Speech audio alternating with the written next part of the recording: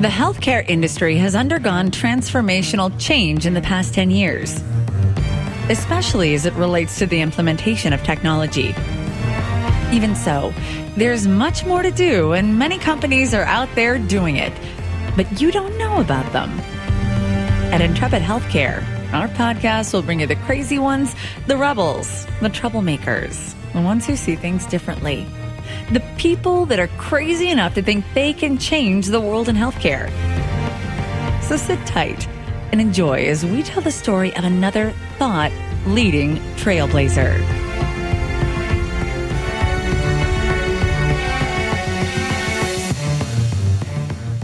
Welcome back to Intrepid Healthcare. I'm your host, Joe Lavelle. I'm really looking forward to this conversation with a prior guest and a trailblazing innovator in a world we all need more of, security. We're going to get right to it today. We're joined by Mac McMillan, Chairman, CEO, and founder of Synergistic. Hi, Joe. Hi, Mac. It's so great to have you back on the show. And thanks for making the time today. Would you start the discussion by just reminding the audience about you and your background? Sure. So I'm one of those individuals that spent many years growing up on the government side of things, working in both the military, different agencies, managing information security as one of the security responsibilities that I had. And then I left the government around 2000 when I retired and came out and went into the private sector and began working in healthcare. And have worked in healthcare since 2001, so pretty much 15 years now. I call this my second career, if you will, and have focused specifically on privacy and security support to hospitals around the country and other providers and other folks that are involved in the healthcare space. Great. Mac, could you take the next couple of minutes and provide our audience with a 10,000-foot overview of the work you and your team do at Synergistic? Sure. So the company, as I said, is focused primarily in privacy and security space in terms of our skill sets, and we're focused in healthcare exclusively. Our customers range from providers to payers to clearinghouses and now quite a few business associates. We basically are broken into 4 separate operating groups in terms of the services that we provide to the market, and that we have a security group, we have a privacy group, we have an audit group, and then we have a managed services group that provides various support to our hospitals in terms of things like managed privacy monitoring that we do for them as an ongoing service. What else can I tell you, Joe? Why don't we get right into the questions, because you've been on before and we've known you as a long-time go-to expert in healthcare IT for security and privacy. Walk us through how security and privacy in healthcare has evolved over the last 15 years since you've really been involved. The real evolution of it has been tied very closely to the adoption of health IT in general that we've seen in the industry. When I look at it across the last 15 years and think about where hospitals were or health systems were back in 2000, 2001 timeframe, we didn't have a lot of the capabilities that we have today in the sense of the Internet of Things and smartphones and tablets and telehealth, if you will, and patient-centric healthcare and things of that nature. We didn't have electronic health records for the most part. We had some of those in some of our larger systems, but by and large, we didn't have EHRs deployed across the industry like we see today. A lot of our data wasn't digitized back then in terms of our patient information, whereas today, almost all of it is. Our supply chain footprint has changed dramatically from where it was back then to where we are today, where in some cases 30 to 40% of our operations are handled by third parties for us in terms of services and management of IT and IT resources. So healthcare has become a very data-centric business, just like a lot of other industries are today, and our information is critically important to how we deliver services and how we provide care. It's critically important to how we communicate with patients today, and I think that's going to just increase increase as time goes on, and we get closer and closer to the patient being more involved in their own health care and communication with their caregiver as it relates to that. And it's systems and technology that are creating this opportunity and creating this ability to do these things. And all of that just increases complexity. It increases sophistication in the environment. And unfortunately, it also increases the opportunity for things to go wrong or for threat. We've seen a huge increase from about 2009 to the present in terms of our threat posture, if you will, in terms of the kinds of threats that we're now looking at in healthcare. Before, a lot of it was very physical. It was loss of data, loss of systems, physical theft of information, whereas today we're seeing a tremendous amount of hacking going on. We're seeing millions of malware that are being released into the environment that are affecting our systems, and we're seeing very dedicated attacks as it relates to extorting healthcare organizations and individuals for their information. And so it's a much more complex, much more sophisticated environment all the way around, both from an operational perspective, a caregiver perspective, and unfortunately from a threat perspective as well. Mac, Synergistic, I read, was recently named number 512 on the Inc. 5000 list of fastest growing private companies. I'm imagining that this is a rapid growth pattern that you've been on based on what you just described of how the complexity of healthcare security is really happening. How are you managing that growth? How are you recruiting the right professionals to meet all this need? That's a great question. This is actually our third consecutive year of making it onto the Inc. 5000 fastest growing company list. In the last 3 years, I think we've grown over 746% as a company. One of the things we did strategically back in 2012, 2013 timeframe, we kind of saw this coming. We began to put in a whole new model in terms of how we do business and how we support our customers, and we began to look at a different structure for our organization to support the growth that we knew was going to come and that we were going to have in order to be able to do that effectively. And we pretty much executed against that plan, and I think we've been very successful at keeping pace with the market and keeping pace with the increase in terms of volume that we've had to deliver to. But I think the biggest change, Joe, that we've made in terms of our approach for our customers is that prior to probably that time period, a lot of vendors, and probably us included, tended to support more one-off type projects and more project-based work, if you will, as opposed to holistic approaches to security and holistic approaches to developing a program.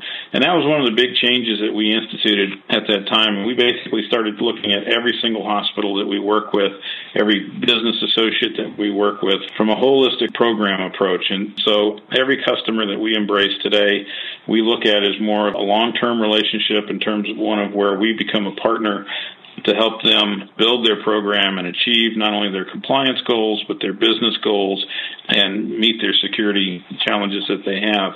And that probably more than anything has helped us not only keep pace with what's going on in the industry and in the changing expectations of customers, but also in being better positioned to support the market, because now we recognize that every single client that we interact with and that we touch, we're looking at somebody that we're going to be working with for a while and that we're going to be helping them to build their program and not just doing a one-off project with them in terms of an assessment or a test or what have you that doesn't really build long-term value for the customer.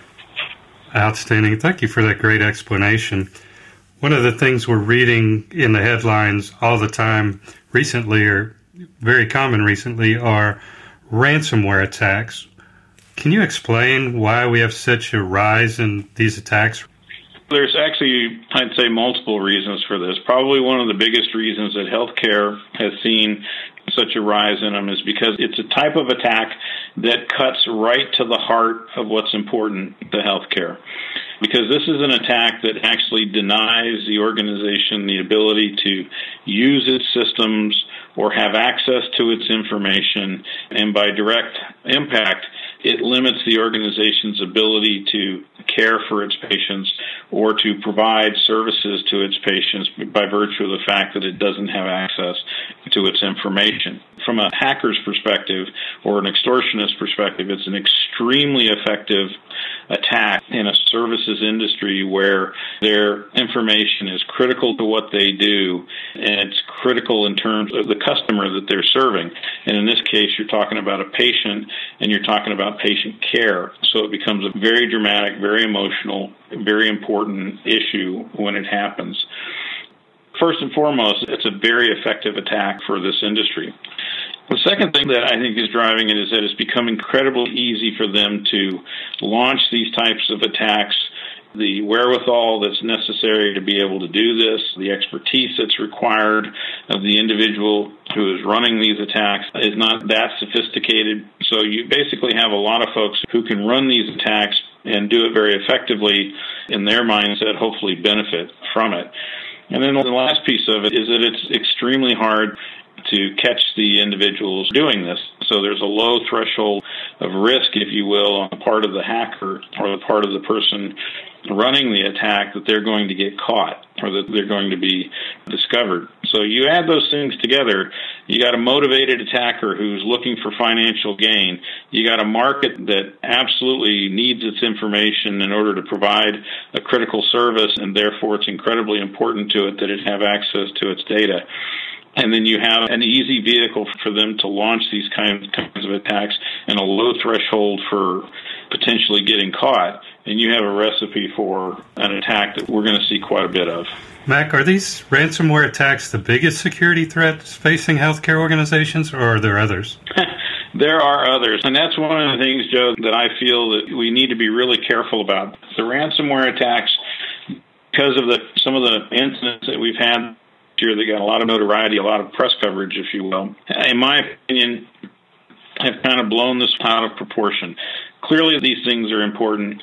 Clearly, they're a real risk to the industry and to other industries as well. But there are other attacks out there that can be just as damaging and have the same kinds of impact. I mean, you have zero-day virus attacks that could be launched in an organization that could take systems down, make them unavailable, take out a network, take out communications, etc.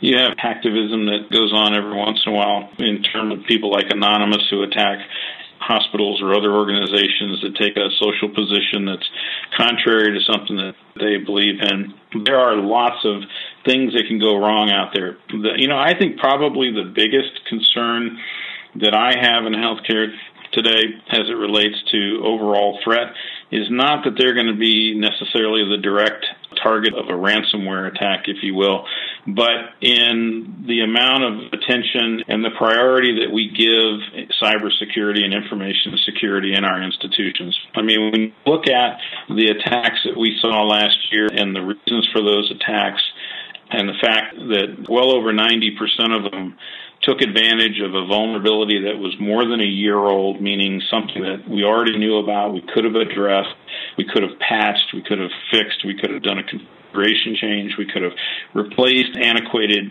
system or a system that had reached end of life but was still within our environment. When I look at those things, I worry more about how much priority we're giving information security and how much we're spending on cybersecurity in terms of avoiding those types of things, and how much support we're giving to our IT organizations. Then on top of that, probably the thing that I really worry about going forward are the continued insecurity of medical devices and the insecurity that we're seeing in just what they call the Internet of Things, or in my case, I call it the Internet of Everything. And that is all of these various devices that we're connecting to our network, whether it's smart TVs, smart appliances, environmental systems, CCTV cameras, you name it. Any one of a number of all these other types of devices that we're connecting to the network that present an opportunity for some hacker to take advantage of and impact or affect our environment negatively. So ransomware is just one type of attack that's out there. There are many, many more that we need to be concerned about, and I'm more concerned about how we're managing our environment day to day from an integrity perspective and some of these other things that we're connecting to our network that we know already are not as secure as they need to be. Great. What are some of those successful strategies for mitigating risk for security instances or breaches? Well, there's several things, but probably one of the most effective to start with is just having a plan. It's amazing to me how many organizations still don't have a strategic plan for cybersecurity and haven't really sat down and thought about, here's what we're trying to do with our systems, here's what we're trying to do with our information, here's what we're trying to do from a business perspective in terms of what we're doing with the business and how systems are going to support that, and then thinking through what type of security and what kind of controls are we going to need in place in order to ensure that we're going to be successful at doing those things and that our information systems and our data are going to be there when we need them or want them in order to support those strategic initiatives. So I think the first thing is have a plan. The second thing is invest in the right people. We still have a lot of organizations out there that don't have dedicated information security professionals working in them, and we need to fix that. This is a skill set. It's a different set of skills than just general IT-related skills.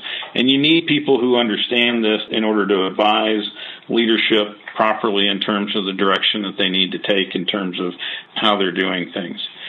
And then the next two things are, one, building a good defensive architecture, meaning build an architecture that has the right mix of security technology and process, et cetera, around it that can help us be better at detecting when we're under attack and defending against those things.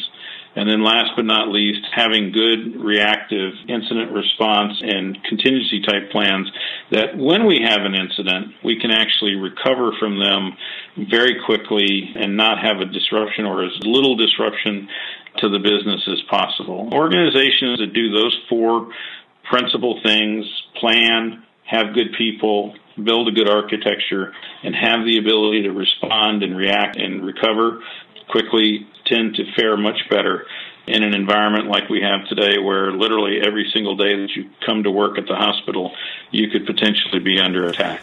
Mac, are colleges and universities preparing degrees fast enough to train enough people to do this work? That's a great question, too. We have more and more colleges developing degrees in information technology with a security focus.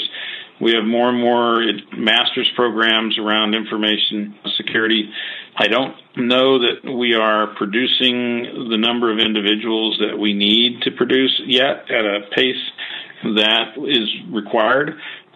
Keeping in mind that education is only one piece of it, we also need experience in those individuals, so even education is not going to solve the problem overnight.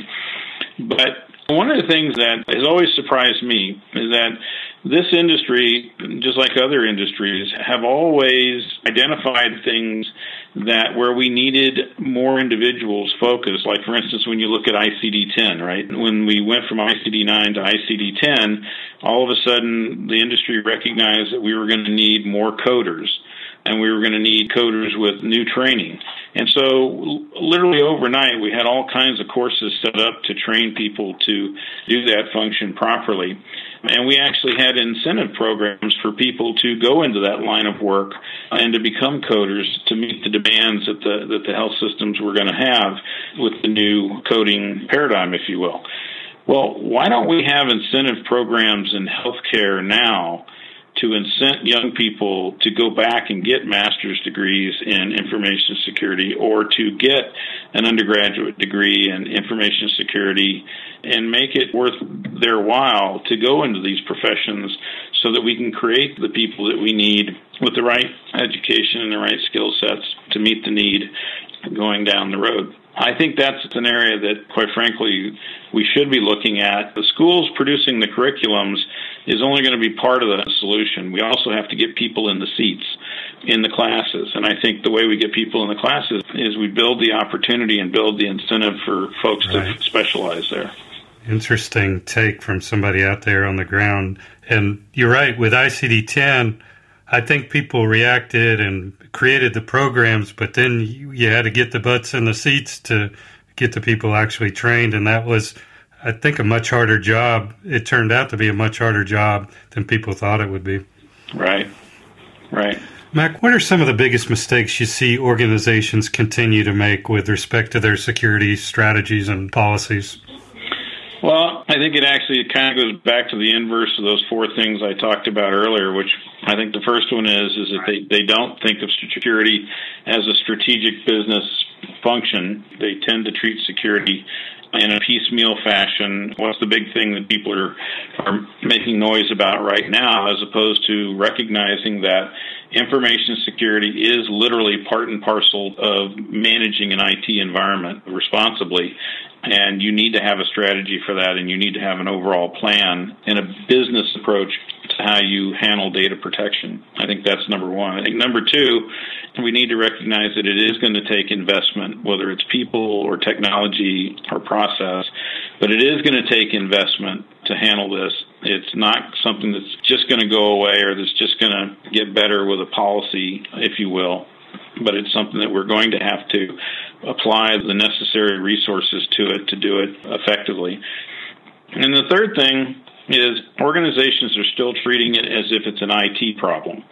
It is clearly not an IT problem. It is an organizational issue. Every person in every organization is part of the solution as it relates to information security. I mean, when I was managing information security in the government and now working with organizations, those organizations that have a good, solid, strong culture of protecting data and respecting privacy that starts at the top and is transmitted all the way through the organization, and there's a focus on workforce education and awareness, tend to do much better than those organizations that just point to the CIO and say, this is your problem, fix it. It's not their problem. They're part of the solution, certainly, but this is an organizational issue that organizations have to embrace and understand that everybody has a role to play in protecting the environment, protecting the data, protecting the systems. Mac, what's next for Synergistic? What are you going to be working on between now and the time you go to HIMSS in the end of February? You know, one of the big initiatives that we're working on now, because we've had a lot of input from customers and other folks that I interact with through Chime and AHIS and other organizations, is the whole medical device security strategy. There's a lot of rhetoric and a lot of talk that's been going on for the last 5 or 6 years with respect to this, and nobody has still come up with a solution for it or effective services for it that really help our health systems.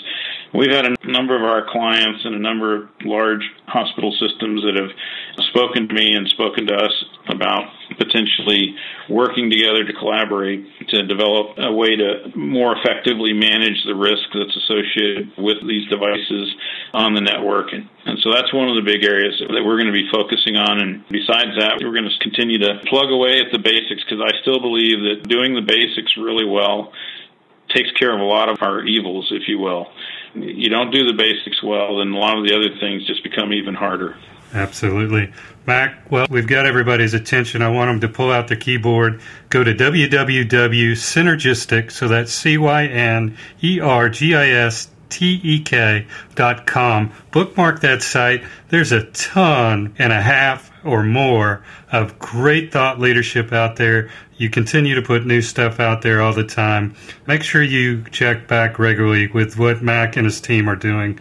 Mac, it was so great to have you today. Thanks for stopping by and sharing your wisdom with us once again. Well, thank you, Joe. I appreciate you having us on, and I always enjoy talking to you. All right. Thank you, Mac. That wraps this broadcast. On behalf of our guest, Mac McMillan, I'm Joe Lavelle, and we'll see you soon on Intrepid Healthcare.